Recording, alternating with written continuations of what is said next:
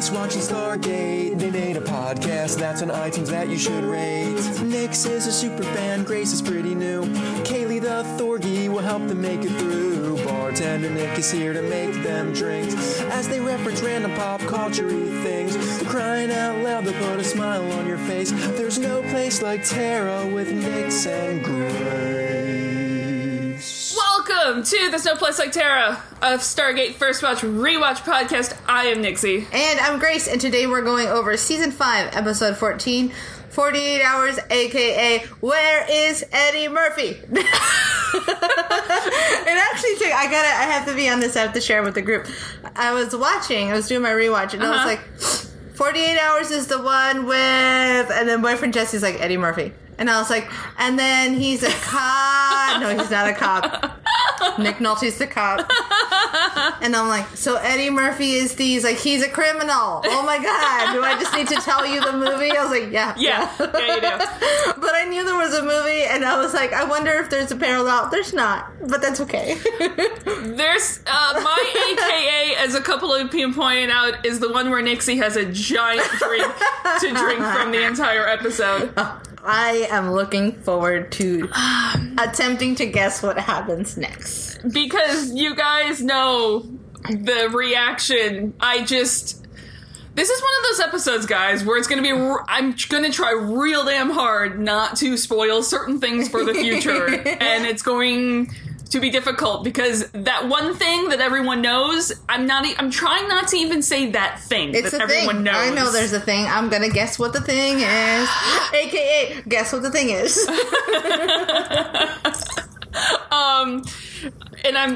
Anyway, so this episode first aired on March 15th, 2002. It was written by Robert C. Cooper, directed by Peter Wostel.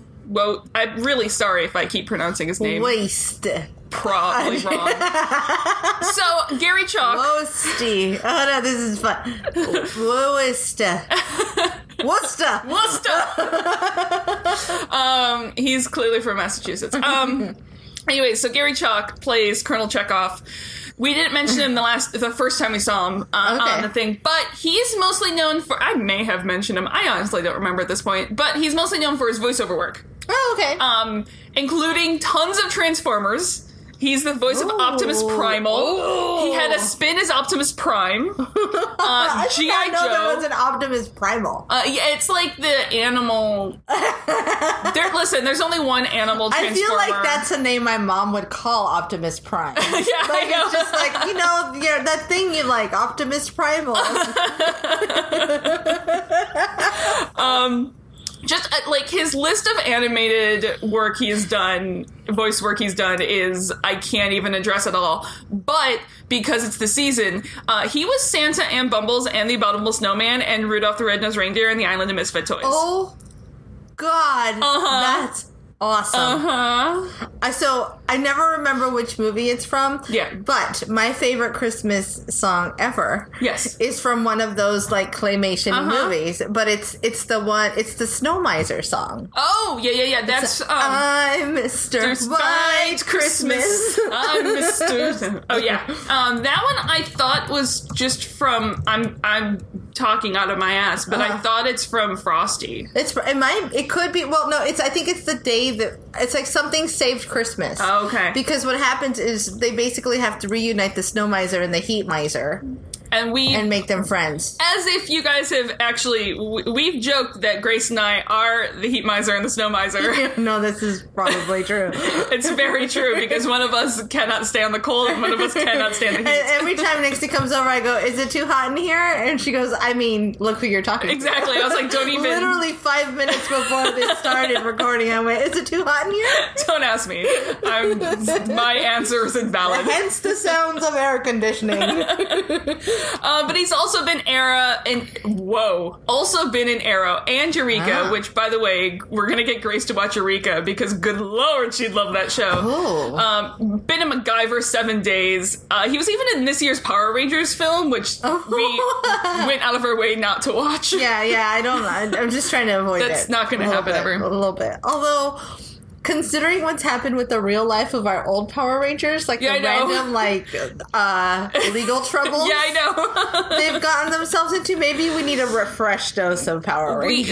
Yeah. The other guest star this episode is Mr. David Hewlett, best known for a show I can't talk about.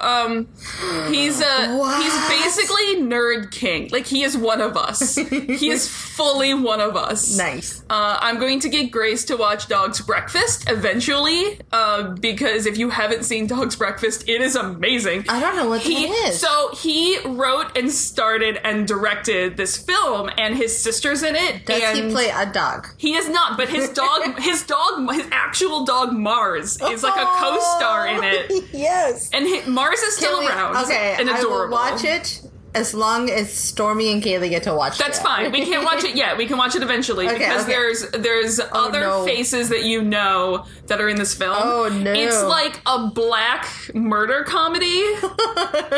It's amazing. Now, is David Hewlett the dude who plays McKay? Yes. Because I have a theory that we're going to see more of his face. Okay. All the time, his ugly mug, even though we just sent him to Russia.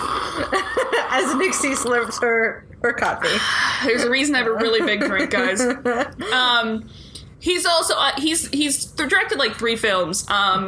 Rage of the Yeti is really good. I've seen that one once. I haven't seen Debug yet. Rage of the Yeti sounds like a new Disney ride. Yeah, I'm pretty sure that's just the name of the whatever mountain is there. Yeah. The Everest expedition. Everest is just Rage of the Yeti. But Debug also has Jason Momoa in it. Oh, you had me at Jason Momoa. I know. He may be the only reason I'm going to watch Justice League. No, there's 2 reasons why you're going to watch Justice League. Gal Gadot. In her badassery. So they, boyfriend Jesse and I and friend Amanda and Mr. Phil all went and watched it. No, you last went night. with bartender Nick.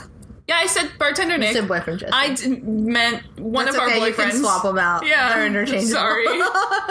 Anyways, we went last night, and as much as I love Jason Momoa and how incredibly good looking and amazing he is in that film, he's still not the sexiest person in that film, because that title belongs to Gal Gadot. That People magazine for sexiest men alive should have been Gal Gadot. It's just Gal Gadot. It's like, listen, no more genders. It's there's no genders. Just Gal Gadot is the sexiest human alive.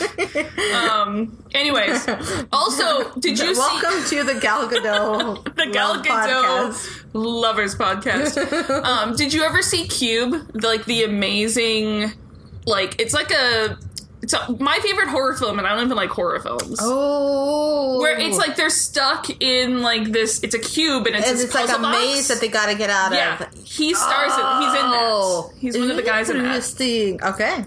He's also been on Dark Matter, which, by the way, is from our friends Joe and Paul. I know those 2 guys. I haven't finished the 3rd season yet. No one ruined it for me. Right now, there's only 3 seasons, but they're on Netflix. Nice. I just haven't watched the last one yet. Done. And yeah. He also, for the Android version of an Apple Watch, which, yes, that's what I call it. I don't care if it has another name. Oh, okay. He's made, when I said he's one of us, he's made a Stargate face for it. I love him. Yeah. No, David Hewlett's kind of one of the coolest people. I want that. But you can't follow him on social media or anything yet. Damn it. Nope. Okay. Nope. Okay. But he is one of he would go well in our friend group from I'm okay Nerddom. with that. I'm totally okay with that. Yeah. So we start the episode. We start the episode. I'm not saying in what capacity. Okay, I mean, he could just come back in one key episode in a few years. He could be like super fan who wins a walk-on role and then they like him. Okay. I'm not saying in what capacity. I can't not say he doesn't come back because it's too hard for me to do. I just really need Sam to punch him in the face at least once. I won't say in what capacity or how much we see him. Yeah. But then there's probably that. I'm just going to keep making it uncomfortable. I'm just going to keep drinking. That moonlighting thing where they hate each other, but secretly they love each other, like an 80s sitcom. comedy. This but I do coffee want her. is not large enough for me this episode. Mind you, hers is twice the size of mine. Still not big enough for this episode. So we start the episode. Yes, with a great big graphics budget. Oh yeah, all the graphics, all the budget went here. SG-1 running heavy weapons fire, death gliders. They make it to the gate in basically an action movie sequence. Someone just got new software that creates explosions and like lens flares, and half those explosions are legit bigger explosions. Yeah, somebody finally got the latest like whatever professional grade After Effects they could get. Yeah. After Effects is professional grade. Well, that's true. I never think of it because I don't think of myself as a professional. And I'm like, there's got to be something higher than what I'm using. Premiere is also professional. There are higher level things, but like that's fair. Professional. Yeah. Anyway, Teal'c has that giant gun again. He's the last one through the gate as he goes. I love that giant gun. Super soaker sprayed in black. That's a giant super soaker too. It is a great big gun. But right as he goes through, he sees Tanith at the controls of an Elkesh, and he fires directly at the cockpit. And the ship crashes into the DHD and destroys it and the gate right as Teal'c jumps through it. Yeah. And in the gate room, the gate shuts off, but there's no Teal'c. Dude, did not we just talk about not leaving a man behind in the last... I want that kid to show up and be like, fair, what's going on, Jack? Left him behind. No, you're right. No one did. No one left him behind. I do want to point out that the caboose looks slightly darker in this episode, right in that beginning there. Oh, I never noticed. And it could just be, again, our new graphics, our new fancy graphics. Yeah. So when we come back from credits, Jack immediately wants to go back. Hammond's like, Walter, dial up the planet, at least try. Like, we'll get him on radio first. Yeah. But once Walter gets to Chevron 2, he gets an error message. I was like, why don't they just turn it off and turn it on? Exactly. Just cycle the system. Yeah. Sam sees that there's something wrong with the error message indicates there's something wrong with the gate itself, not the dialing protocol computer. The dialing continues and... It's too foggy, so it can't take off. Exactly. The computer is still not really sure what's going on. Yeah. So right before Jack came through the gate, the ship could have hit the gate, and if the gate was shut off while Teal'c was en route, and then they abort the dialing because they're like, we don't want to fuck anything up. Right. Which, to point out, this is different than, there's a fine line difference between a couple episodes ago in Red Sky when they're like, oh, yes. If we shut the gate off in the middle, that the elements will just disperse where it is. Right. But in this case, the gate wasn't shut off. It was like interrupted. Like it was shut. So there's a very fine line difference between those two. Yeah. Well, I imagine it's the difference between an actual power down versus pulling the plug on your computer. And how it can affect things differently. Yeah, and it's also the exact timing, because in this case we learn like Teal'c made it to Earthside. Yeah. But he just wasn't able to become a Teal'c again. He's stuck in the computer. I wrote, is this worse than Sam in the PC or better? Remember when Sam got stuck in the computer? I would say this, at least Teal'c doesn't know what the fuck is going on. That's fair. He's just kind of in limbo. He's just in limbo.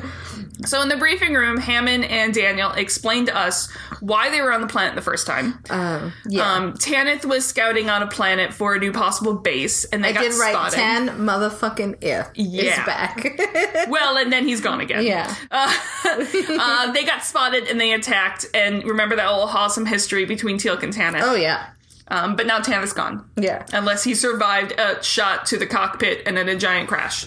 Yeah. Well, I have theories on Tanith. Okay. But we'll come back to that. I do want to say, though, that Teal'c being stuck in the gate the way he is... there's a tiny Stormy that just basically passed out. Like, the dog is, basically 60 or 70 pounds? Yeah. And is curled into a spot the size of my 30-pound Kaylee. Yeah. But he's hungover. He's trying to make himself small. Sorry for the pause distraction. I just have this mass on my side. It's very important that everybody knows how hungover the dog is. Because he goes to daycare sometimes on Saturdays or Sundays. He's not, drunk hungover. No. He just has... what is it? He's like that. He's play wasted. Yeah. I will say that the anxiety of Teal'c being stuck in the gate gave me that feeling like when your computer is frozen, but your project is not backed up anywhere else, and you're like, no, we have to get this to work. It's got to come out of here. So it's the same type of anxiety. It very much overcame me. Except there's a Teal'c involved. There's a Teal'c involved. So Sam comes up the stairs then. She thinks she knows what happened, and it's not good. This Stargate's like a transporter in Star Trek. It converts matter into energy, and then the second gate reassembles it back into matter again. And the Stargate can hold massive amounts of energy and information, but what it does is it gathers all the energy, makes sure it has all the puzzle pieces first, and then reassembles it. So the error they're getting is because the gate is holding all the Teal'c puzzle pieces and hasn't put them together yet. No, gate! So the other gate was destroyed. Solve the Teal'c puzzle. Yeah, the other gate was destroyed before our gate could reassemble Teal'c, so that's why it's like... It's having trouble. But right now, Sam doesn't know how to get Teal'c out of the Stargate's memory. And the worst part is there's safety protocols in place. So every time a wormhole's established, it erases the memory so it makes sure it has a clean slate to store people. It's like clearing the cache so that you don't run out of room. Yep. So no one can dial in. The gate is a computer. Can we build a gate? I mean, Orla did. Yeah. Yeah, he did. Yeah, he did. Let's build it. So no one can dial in or out, or Teal'c will get erased. And they have 8 teams off-world. Yeah, that's no good for anybody. So Sila can work on offsetting the iris so that instead of sitting a few microns in front of the event horizon, it actually blocks the event horizon. It's like burying the gate, which I'm like, why do you have to modify the iris? Just like park a melt there. Yeah.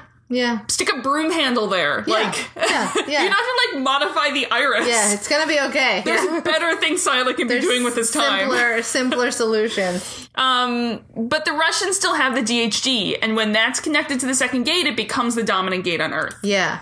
So Ham's going to contact the president. You're switching your server. Yes. You're switching your primary server. So about this whole computer analogies that are probably wrong. Oh, we're getting into more computer analogies here. Yeah. How much storage would it take to store a human? Oh, wow. So there's an estimate that I saw in a couple places online that just the neural map of the brain would be around 20 petabytes, which as a reference, a petabyte is 1,000,000 gigabytes. Whoa, that's a lot of them. So I had a class in college my last year that was called The Physics of Science Fiction. Also, and How to Store a Human is a good name for a horror book. Yeah. Anyway. But there's a story that like one of my favorite things I took from this class is the concept of, because essentially these are transporters from Star Trek. That's essentially what the Stargate is over long distance. But if you're talking about a person, you're not just storing their brain, you're also storing the information of their body, all the physical stuff as well, because the neural map of the brain is just the energy of your brain. Yeah, I mean, it's almost like the brain itself is one computer. Yeah. So that's not including any of the physical stuff of your body, and each cell, each atom, you have to map its location in 3D space. Yeah. Also, all the information, like the internal state, the energy levels of the electrons, if it's part of a molecule. Like, the idea is that there is so much data that goes into just the instruction book on how to build a human. Sure, yeah. Would take up more storage space than every book ever written by humans. It's insane when you think of it that way, but yeah. It's like a fraction. When I think it's one of the things that I get so into why I like neurotransmitters as much as I do, because the idea of how they work, it's just this fucking most sophisticated piece of computer that has ever been. Basically, there's some sort of science or God hacker man that has created us all. Yeah. Like, you would need, 6 or 7 times the storage space that it would take to store digitally every book ever written by humans. Holy fuck. It would take 6 or 7 times that amount to store the data information for one human. We're pretty awesome. Yeah. And that's not even taking into account the Heisenberg uncertainty principle, which, by the way, Star Trek literally created a Heisenberg compensator for that reason. So many words. When you say Heisenberger, I think of Breaking Bad. Well, it's Heisenberg. Yes, it's Heisenberg. To be fair, that came from Heisenberg, that this principle came from. Yeah. Because, Walter White's a smarty pants. He is. And so that is just, So if you think about the fact that you're sending multiple people, at some cases you've sent like a whole herd of people through a Stargate at once. Yeah. How much data the Stargate can hold is stupid. It's insane. And then you get into the whole philosophical question of this episode. Oh, yeah. Okay. So if the Stargate is transporting energy, okay, so if the Stargate is transporting the IKEA build instructions for a human, Yes. but not actually transporting the puzzle pieces for the human, Right. is the person you come out the other side actually the same person as the one that goes in? Is the Stargate, if it's just transporting the energy, are you destroyed when you Right. enter a Stargate and then a copy of you is created on the other side? I think that's where you get into discussions about soul. Uh-huh. Because where does that get stored? Because clearly their souls are not affected Right. by the Stargate. Like, are these clones and copies? Have they been cloning and copying SG-1 for like 100 times? Oh my god, yeah. Just killing them and our death count is way higher I know. than we thought Exactly. it was. Like, It's so, such a cool... yeah. So there's also a question of energy. Yeah. Like, if you are... There's a shit ton of energy that would be produced because E equals mc squared, our favorite equation, Yeah. means that if you transport just over 100 pounds, like 50 kilograms, which is just over 100 pounds, it would be converted into 1,000 megaton hydrogen bomb. Fuck. I can't wrap my head around a lot of this. But it's just because matter, to convert matter into energy, like matter creates a large amount of energy, Right. which is what E equals mc squared is. The energy is mass times the speed of light squared. Right. So So there's so much mass going in that there's we're so much creating a mass. shit ton more. It's like you're getting So every time you put mass in, you're getting exponential amounts of Yes. energy through. I get it now. yeah. So Okay. if you are converting a teal'c, That's a shit ton of energy. yeah, Because that is a lot of mass. exactly into energy, which is what the Stargate is transporting over space. So if this theory isn't true, like there's just like a little like an atomic bomb's worth of energy hanging out in the Stargate. Yeah. Just hanging out in that Yeah. little in between limbo space. Whoa. Yeah. Guys. And it's a giant atomic bomb. Well, and it's also insane to think that that's how much energy it takes to build back a person. yes. And then you have that. Just walking atomic bombs. And then you have that on top of the fact of the moral quandary, or are we just cloning people over and over again and destroying them every time they walk through the Stargate? That's cool. Well, and then you can bring up... I just created this for myself. Go for it. Then you bring up a whole nother moral quandary of like... Or a whole nother philosophical idea that if we are this much matter and this much energy, and we are these little walking atomic bombs, you can actually rationalize that and say, well, people are the most powerful weapon. Yeah. Whoa. It's all science, even the philosophy. The science of philosophy. The science of philosophy. But there's a great, I'm sure people have heard the book that's The Science of Star Trek. It's a great book. They touch on this subject for sure in there. That was basically my textbook for this class in college. Nice. It was a really fun class, but that's the part that stuck with me the longest, besides the fact that if you fire a photon torpedo, you then have to fire your engines in the opposite direction. Because for every action, there's an equal and opposite reaction. That's the other part. Because of inertia? No, that's a body motion state. No. Yeah. I don't remember anything. Physics is not my strong suit. I like physics. Okay. So anyways. Yes. They have that whole interesting part of this episode. Oh, yeah. So Hammett gets off the phone with the president and sends Daniel to be the liaison in Russia. I'm so excited that Daniel gets such a big part. I know. And really everyone does this episode, but for them to be like, we're going to send one of our best guys over to Russia. That's you, Daniel. The look on Daniel's face when he's like, you're the best man I was talking about. Like, he's like, what the fuck? Yeah, it's like record scratch. Yeah. You may be wondering how I got here. So meanwhile, the next team to check back in is SG-5 in less than an hour, and Siler's working as fast as he can to modify the iris, which again, I'm like, just park a MELP there. Yeah, dude. Just park a fucking MELP there. So Sam is working in the control room, and Jack comes up and asks if he can help, which is adorable. Yeah, it is very sweet because she starts talking science at him. And I love this because I think this is what I may have been in this situation before with like a boyfriend Jesse or with a Nixie where I was like, how can I help? And then you blurt out vomit science. I was like, well, I just meant like, do you need some water? Are you hungry? Because Sam's like, well, without the DHD, I have to create an interface between our own computer and the gate in order to dial normally. But that was mostly trial and error. So now I have to figure out a new trial and error to figure out how to send a different set of signals that overrides one of the gate's primary functions. Jack's like, can I coffee? That's so like a nice stiff drink? Yeah. They need a hacker man. And again, this meme's going to keep coming up because I keep seeing it in my brain when this happens. They need hacker man. Sam's not even sure the gate can do what they're trying to get it to do, resume an integration process. It's been shut off in the middle. So, she's getting more and more worried that they're not going to be able to get Teal'c back, but she's not going to give up. Yeah. Never give up, never surrender. Yeah, that's who she's watched a lot of Galaxy Quest. Yes.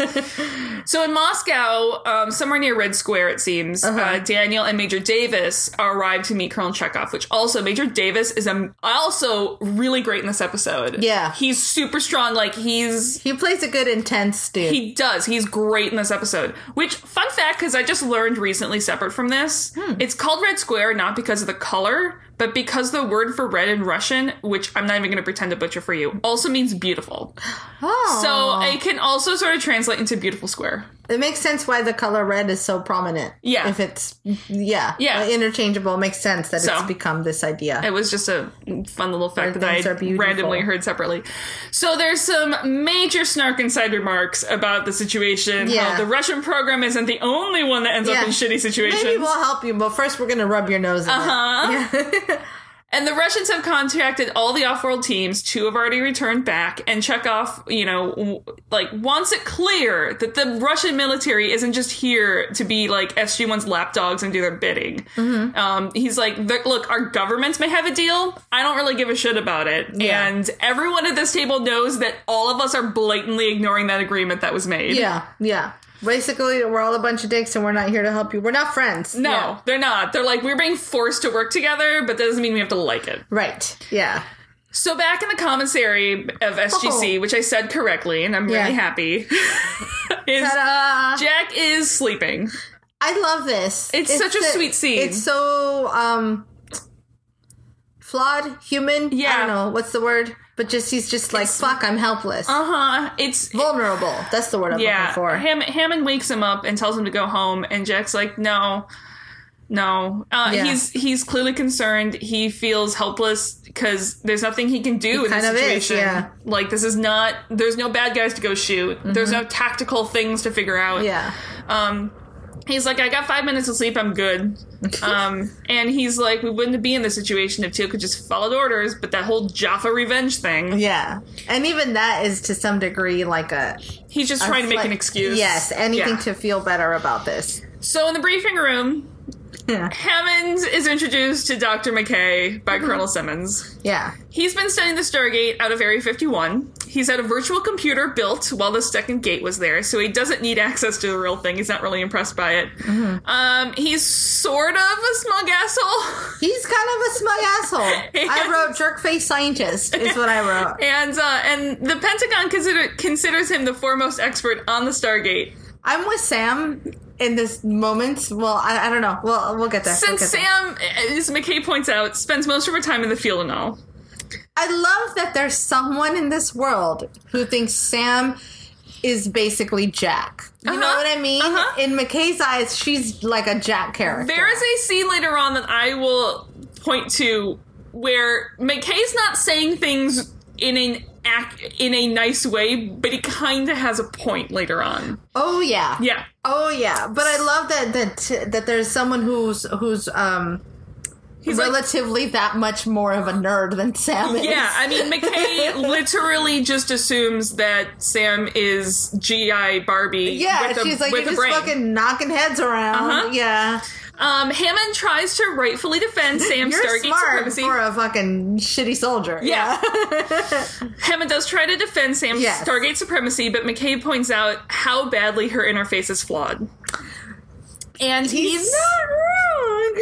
he's not. He's just a jerk face about it. Yeah, he just has no frickin' tact. No, he's to report. Which again, maybe he should take a lesson in Daniel school. Yeah, because there are some highly intelligent people who do not have the tact. It's like their brain cells went to intelligence and not people's. Well, it's like sometimes you need that in order to have that kind of focus. You need to not be. It's kind of like the way that. Steve Jobs did this, and I don't know if Einstein did, but maybe not, where it's like, I don't want to focus any energy on what I'm wearing today because all of that energy needs to be focused on this other thing. Well, it's not a mystery. Like, Steve Jobs was a jerk. Yeah. But it's that same idea. Like, let me just focus everything here. I'm aware that I'm not focusing anything anywhere else, but look at these cool things I made. Yeah. So McKay is to report to Sam. Oh, and there's a time limit now. 48 hours. Motherfucking time limit. Hammond is about to detach his jaw and swallow Simmons whole. Yeah. Meanwhile, Sam and McKay seem like they will... Visual. And McKay and Sam seems like they'll work great together, guys. Yeah, like Sam's not going to kill him immediately. They're best friends. Bestest friends. In Hammond's office, he's like... You come in here to my house on the day my daughter's to be married and dictate procedure to me? Yeah, this is best Brando ever. And Simmons is like, look, I'm just the messenger. Yes, we're all aware of the contributions Teal'c's making over years, and and then Simmons tries to make an illusion that Teal'c's life is not as valuable as, quote, one of your own people, and Hammond's like, motherfucker, he is one of our own people. Yes, which is, like, again, Simmons, man, someone just needs to... Yeah. There's always going to be a Simmons in this world. So, he's like, like, all the off-home teams are home safe, but the Pentagon isn't willing to deal with the Russians in the long term. So Sam and McKay have to figure out a solution in 2 days, or Hammond will be ordered to resume sending teams off-world again. Damn. Back in Moscow, Daniel's like, so all of our teams are home safe, but now we need you to send another team off-world to find some allies that could save Teal'c. I mean, they're allies of Earth, all of Earth. Yeah. And Chekhov's like, look, while the DHG is connected, like, the Russian people are vulnerable to attack. Yeah. Chekhov is not a fan of the deal that was made between the governments. He's like, especially because they had nothing, They had no say in anything. There's no say. He's like, I'm not just going to loan out the gate to you whenever the SGC needs it. Mm-hmm. If they want to use the gate, they actually have to essentially pay for it. It's not a library book you can just check out whenever the hell you want. They essentially have to pay for it. Like, they have to give something in significance in return to the use of their Stargate. I do want to mention this particular argument has some really weird shots. Yes. That kind of, like, throw me out. And here's what it's going to be a weird parallel, but stay with me. Okay. So there's this weird argument shots where they're really tight on the face and slightly off-center. This is really distracting. And this is another quality that another show has done that has stayed with me just as weird and as distracting. It's an episode in Gilmore Girls. Where everything goes back to Gilmore Girls. Everything is Gilmore Girls.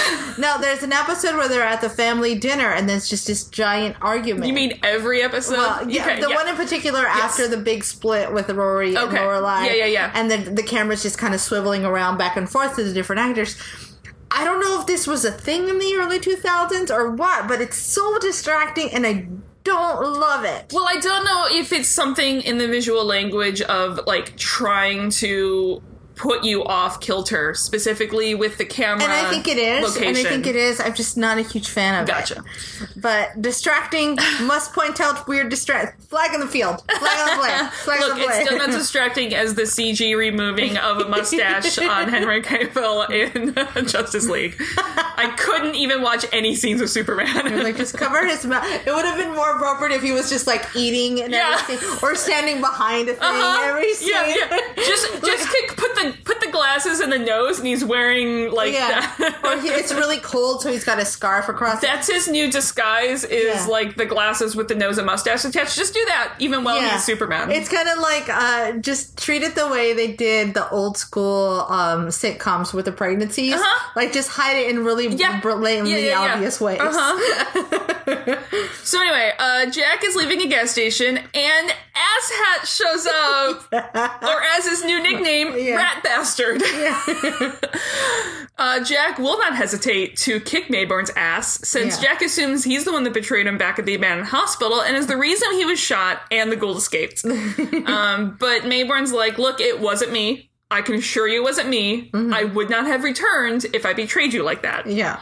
But he's heard about Teal'c. He does, like it or not, have some affection for SG-1. He does hope Teal'c returns safe, and he warns Jack about Frank Simmons. Yeah. So Simmons and Mayborn have a history.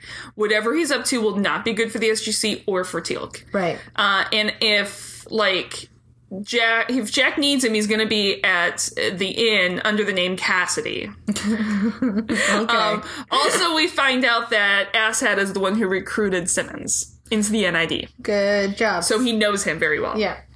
Back at Sam's lab, McKay's like, look, we got off on the wrong foot. Let's start over. He wants to make it clear. He wants to make it clear that he does not work for Simmons or the NID. He's an Air Force contractor who reports to the chiefs of staff directly. Basically, he's going, please don't hit me. Please don't hit me. I just remembered how powerful you are. And he wants to be honest with Sam. It's just a waste of time to assume that Sam is right about everything. Oh. Which, again, is said in the wrong way, but is kind of true. So let me tell you that we're on the same page here. I wrote, Sam is a smartass to McKay, but he's not wrong. Exactly. He points out that the gate wasn't meant to be used with a computer. Yeah. And her system ignores over half the error messages that the gate can emit, and it's a fluke the computer picked this one up, and it's a fluke this hasn't happened before. It's so insane that there is a character so by the book that he makes Sam appear as Cavalier. Yeah. Or rogue. And Sam doesn't want to hear it. She's like, if you don't have anything positive to add, get out of my lab. She's, and I know the exact feeling she has. She's in that phase of she sort of rules this roost enough that's to someone come in. She's doesn't want to hear it. Yeah. There's a major, hurt to her ego. And we don't think of Sam as being this egotistical character at all. Yeah. But this, having McKay come in and point these things out he's like a pro at what she usually... Exactly. Takes over. The things that she hoards as her own. So, we don't think of her as being an egotistical character in any way, but this is one of the first episodes we've really seen, her ego sort of be bruised, and her... I can't fault her for reacting as she does to McKay because he's an asshole with how he says it, but, she's like, he's kind of right, and I don't want to admit it. He's threatening her nerd cred, which is what is really comfortable in, especially in the SGC. Yeah. So, and then the phone rings, safe by the bell. It's Daniel. SG5 got back from talking to the Tok'ra, and they said DHD should solve the problem. And that would compensate for the loss of power and allow the gate to finish reintegration. But the DHD is in the hand of the Russians, and it's basically impossible to get their hands on at the moment, at least without giving back Alaska. Right. That's not going to happen. That's not going to happen. But also, the Tok'ra said that hooking up a DHD could just reset the system anyway and lose Teal'c's pattern altogether. So basically, they just called support, the 24-hour hotline support, and the Tok'ra was like, you could do this, but there's no guarantees. Yeah, there's no guarantees. They're working on I just called the Geek Squad, and the Geek Squad says that if I bring it down to Best Buy, they can try to save all the files that I have on this computer, but there's no guarantee. But we could still lose everything, because you didn't back up your Teal'c. Yeah. Why did you not back up your Teal'c? So, Simmons knocks on Hammond's door. He does, he's like, do I have a choice but to let you in? And he helpfully reminds Hammond that they have 32 hours left. Simmons doesn't even think that Sam and McKay together could solve this problem, but he can provide Hammond with the information to save Teal'c. But how important is it? And it will not be free. Unhappy Grace. Hammond is like, is this officially on behalf of the NID? Do you know how many crimes you are committing right now? Yeah. And Simmons is like, look, you have two options. You can either give me what you want, which is a small token, or you can call and report the conversation, in which I would deny everything. He's kind of got some balls on him, that guy. I know. And Hammond's like, I could have you arrested right now. Yeah. And Simmons is like, yeah, but if you did, you'd never see Teal'c again. So... Obviously, Hammond informs Jack of the conversation that just happens, and Jack, we're gonna need you to go on your own little side story, because everybody's got something to do this episode, and we can't just have you sleeping in the commissary. Exactly. Like, this is something you can actually do. Yeah. So Jack shows up to Assat's hotel room and offers, and Assat's like, I can just take care of Simmons for you. I mean, I'm already wanted for treason. I feel like he wants to. He's like, it would be my pleasure. Please let me. Looking for a good reason. Because he's now on this journey to become a moral person after years and years of doing what he did. He's gonna be chaotic good, though. Yeah. But he's like, oh, can I do this? Because I haven't done anything bad in a long time. I know. I would really like to kill Simmons. Do this. Yeah. And Jack's like, I'm going to pretend I just didn't hear that. Turns out that Simmons is blackmailing Hammond for a Gould hand device, which is basically admitting that they have the Conrad Gould guy. Which means he's out there and they can find him. Yep. So back in Moscow, David's... I'm really happy, too, that we get Mayborn back so he could be like, guess what? I didn't shoot you. I'm not the bad guy. Yes. Let's get that out of the way. Exactly. Now, yeah. Because that episode left me pretty upset. It did. We did know that Simmons is the one that shot him, but we didn't know who tipped Simmons off. What left me so upset was that Mayborn is still seen as the bad guy at the end of that episode. He's not a good guy. He's just bad guy. Yeah. So back in Moscow, Davis reads through the list of Russian demands they want in return for all the help they've just given. Yeah. And they basically want a Russian team permanently stationed at the SGC, and they want access to all the mission files and should have all the technology be shared equally. Yeah. My brain, I have to interrupt you because my brain is like, well, very naive brain of mine. Very hopeful brain of mine. It's like, well, that would be great if they could all work together. It would be the coolest. No, it's not gonna work. It's not gonna happen. And they want so the current Russian government doesn't want to run its own program right now, but they do have the DHD, so they can easily have the dominant operational gate if in the future they want to. Right. And Davis is like, he just goes balls out. He goes, this could be interpreted as an act of war. Yeah, I mean, this is the new Cold War weapons. And Chekhov is like, well, how would you go to war over something your people know nothing about? Which, to be fair, wouldn't take that much, I don't think. Yeah. Daniel wants to put something else on the table. Yeah, Daniel puts his biggest balls in the world up on the table. Yeah. And went, in a way that I would have never guessed. Well, okay. What do you want for your what can we do to buy you out cold right now, you DHD? It's your long-term bargaining chip. Just give it back. What do you want? Yeah. Everything has a price. What do you want? We'll buy you out right now. It's a nice little glimpse into when we see like the evil Daniel happen. It's like, oh, he does have this in him. It's a nice little glimpse into that, because ultimately he's like, well, let me play on the ugliest parts of of people, because I know people. Yeah, Daniel knows people. Look, I can play nice, but I can also dig into these ugly, amoral parts. Like, how much money is this worth? Yeah, how much money? What do you want? Yeah, my goodness. So, Mayborn is doing his hacking thing. Mayborn is our hacker man. He is our hacker man. He's doing it in my dad's shirt from the 2000s, too. That shirt, I'm like, that's so familiar. And I'm like, I think maybe every dad had that shirt. I don't know if my dad... It's not quite my dad's style. It's like a slightly tribal pattern, but it's still a polo, because it's still a dad shirt. It is. But it's like, but look, it's a fun dad shirt, because it's a little crazy with a tribal pattern. So ensuring... Wearing it with my doctors. So, okay, I'm done. Mayborn does ensure Jack that, unlike last time, the NID won't be able to track him. And unsurprisingly, the NID has legitimate and less than legitimate operations. Those ones are kept off the books, but all the legit ones are filed with the Pentagon. Yeah. So if Simmons is stupid enough to, even fly an NID plane to go visit the Gould, it would be logged. Yeah. And luckily, Assad is one of the few who knows all of the NID safe houses in the country. And look at that. A plane was diverted to Minot, North Dakota, on its way to Colorado Springs. In the commissary, back at SGC. One of my favorite things. I know, it's great. Sam and McKay are discussing how they need to figure out how to establish an event horizon without a kawoosh, since that's the part that ripes the crystals. Yep. Yeah. And while they're getting food, Sam gets blue Jell-O. Yeah, I was going to say, doesn't McKay know that all the cool kids eat blue Jell-O? Yeah, he doesn't. God. And McKay thinks it's possible, and Sam's like, I've seen it done. And then I love is there lemon in this chicken?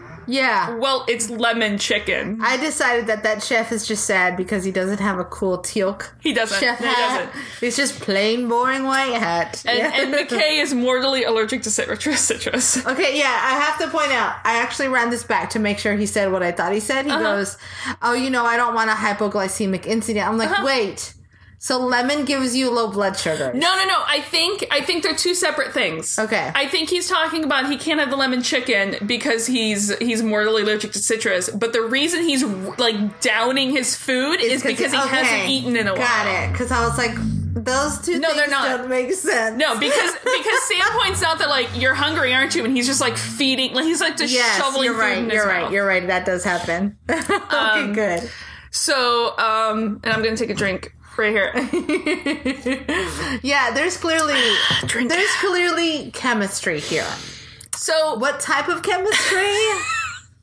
The kind where Sam's gonna punch him in the face and then kiss him. So they get into a very end. heated argument. I'm just going to keep moving. Very heated argument in which Sam thinks the energy for Teal'c stored in the crystals is stored at a subatomic level. So even when the energy dissipates, there'll be enough to work with because the data is still there. Because they're at a level of quantum physics that they're like is way beyond anyone on Earth. I love that while I'm talking, Grace is just giggling in the background. Because I have to show you my notes. I'm so interested in this chemistry that I wrote science. Why not Sam hit him? And then McKay thinks that she is dreaming and guessing wildly because to him, the data is stored as energy. And as the crystals have lost way too much of the energy that's basically losing the Teal'c information, he's measured it and he assumes Teal'c is already dead. Which Sam realizes is where the Pentagon got the 48-hour deadline. Yeah. And then there's the great, that's why it's called a deadline comment. They could be arguing about like which orange to buy at the grocery store. Yes. Right? It does not matter. The argument is like it matters because it's Teal'c, but it does not matter because it's really just about how much she wants to deck him, but also kiss him. And then McKay has the I wish I didn't find you so attractive. He's always had a weakness for dumb blondes. This is where I'm like, just throw the table at him. And then Sam tells him to go suck a lemon. She storms off. I really, really wish. Yeah, I really wanted to just like throw the table, just turn up the table at him. And then sprinkle some lemon juice on him. Yeah.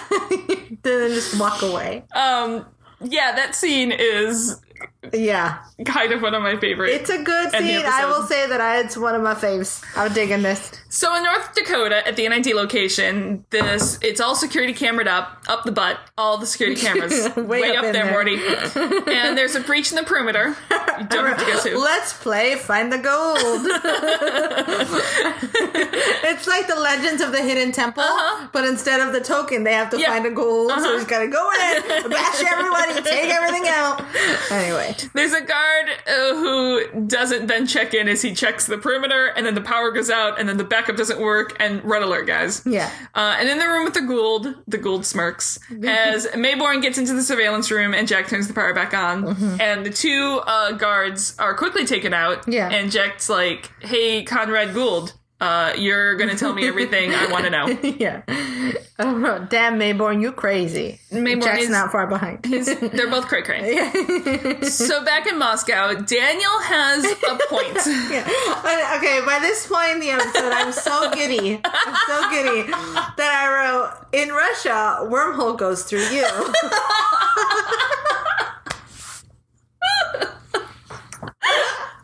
Basically, yes. The end, yeah. He's like, look, what you did in the past few days, you did in good faith.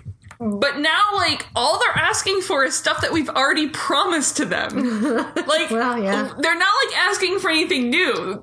They're asking for things that we, as our government, has already agreed to. Yeah. And Davis is like, no, you're still crazy. Yeah, it's still not insane. happening. Yeah. And yes, the room is bugged, but they already know what we're talking about anyway. Yeah. And then they debate the finer points of weapon-grade Nakoda versus Nakoda generator technology, which, yes, needs Nakoda work. Yeah. But, like, Daniel has a point. They can already blow us up 200 times over. So- What's adding some more? Yeah, they can just turn us into finer dust. Exactly. As he sips like a cup of tea, I feel like I know. because he's got like a mug in his hand, and it's Yeah. like he's just so chill about He it. Like is. he is channeling his inner like evil villain. Like, know. You know what I mean? He's just gonna channel that, and he's like, I can play on this side of the game. Michael Shanks is so great in this episode. He's good stuff. I don't know whether to give the Terror Award to Michael Shanks or to give it to David Hewlett. Stuff. I know. I feel like he gets the best breakout star Terra Award. Okay. Because that is a breakout. Because I'm claiming it now.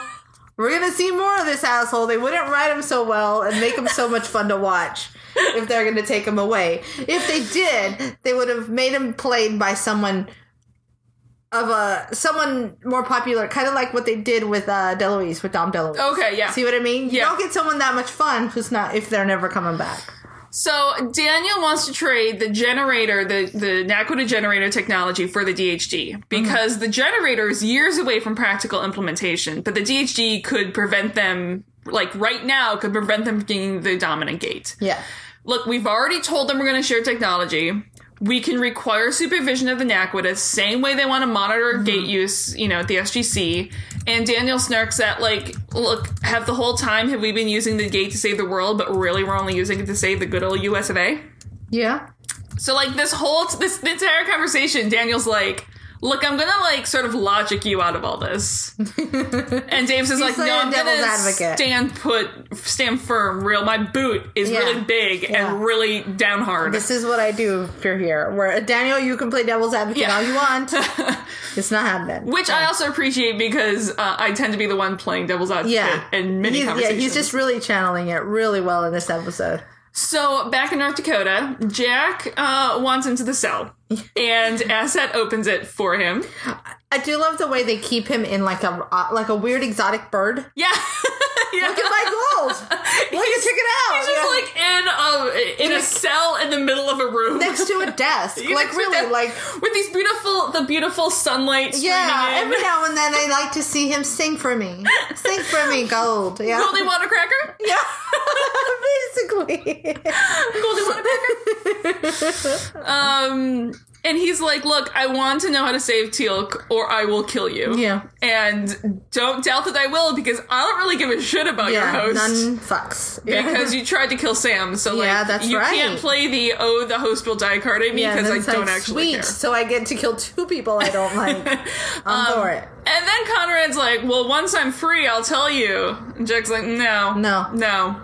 You have none bargaining chips in this situation. And Conrad is like, well, Simmons was much better at offering me shit. And then Jack's like, oh, you already had this conversation? Yeah. Oh, and there's security cameras here? Okay, we're done now. Haha, you just gave me what I wanted, you dum-dum.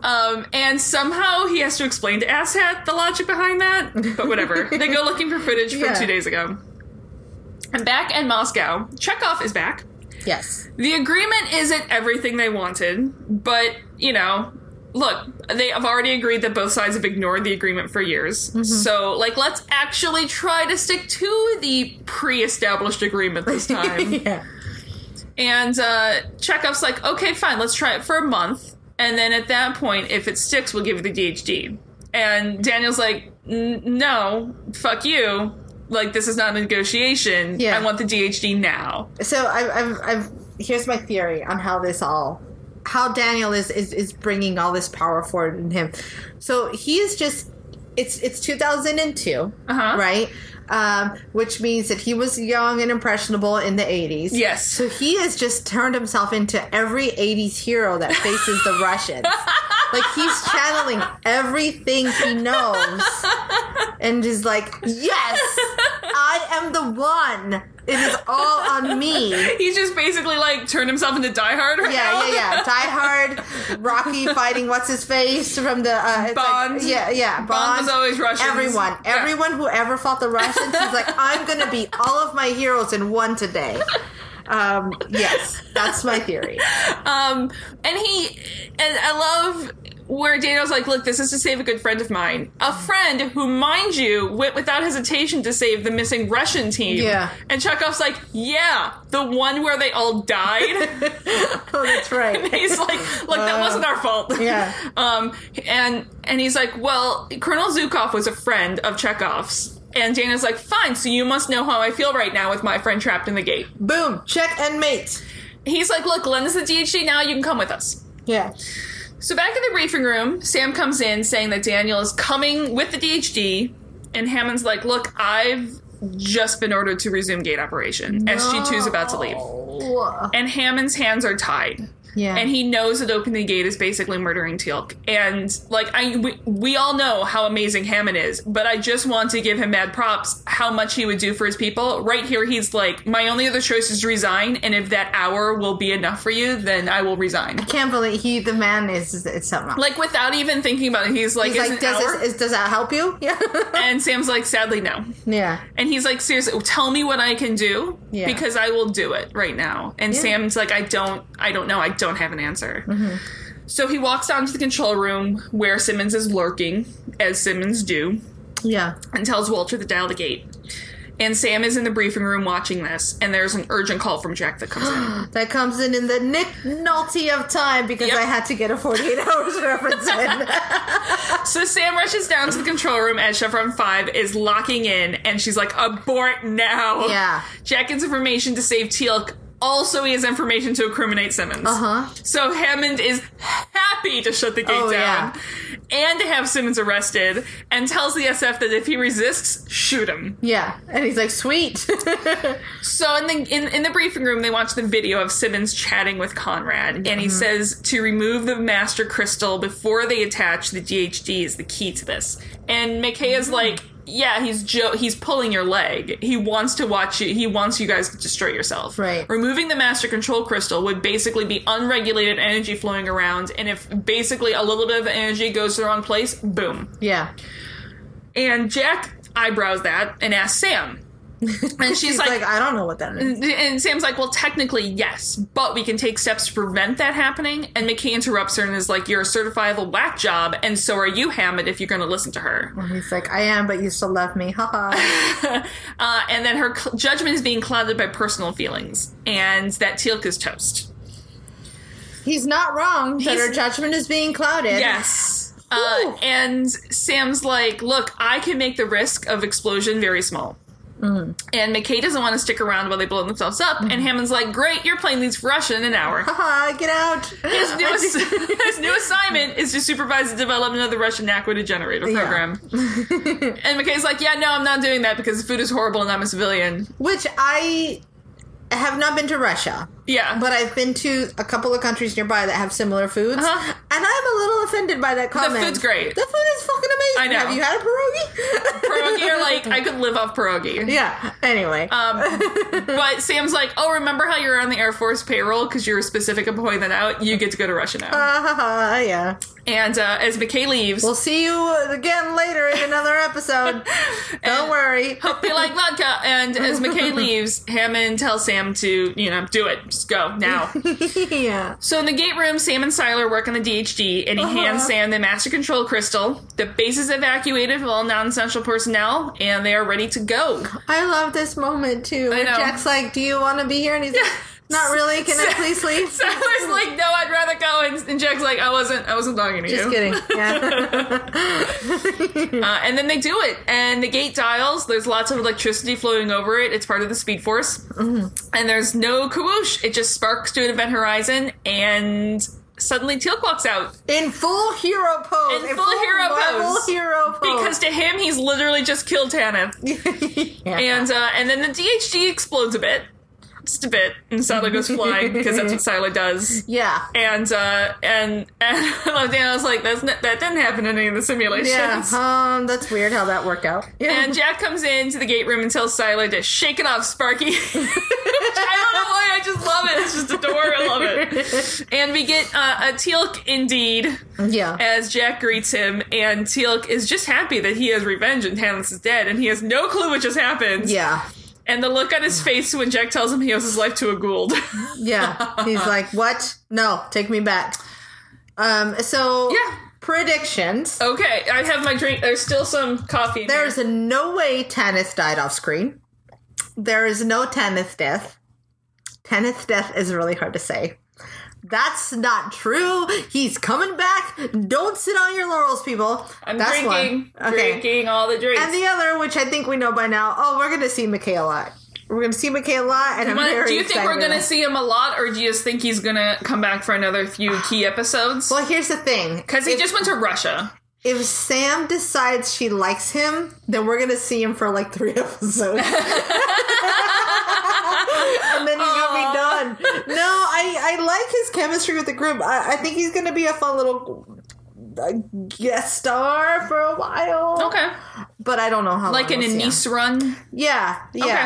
Like a Tok'ra type thing. Okay. Like we'll see. We'll see, but those are my predictions. Cool. So next week we'll be talking. It's a 2-parter next. Okay. So it's Summon Part 1. We're gonna break it up in 2 episodes, just because you don't want to hear us talk for 2 hours straight. Nice. No one wants to hear us talk for 2 hours straight. I don't want to hear us talk for 2 hours straight. I really don't. Tarot Award. Who do you want to give the Tarot Award to? I want to give it to Daniel. Okay. I really like the mindset behind whatever happens. He just kind of turns it.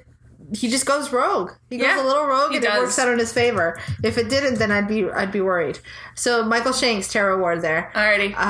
And I do want to give, because I'm making this prediction, a breakout star. A breakout star Tarot Award To McKay, whose first David name. Hewlett. Mm-hmm. Thank you.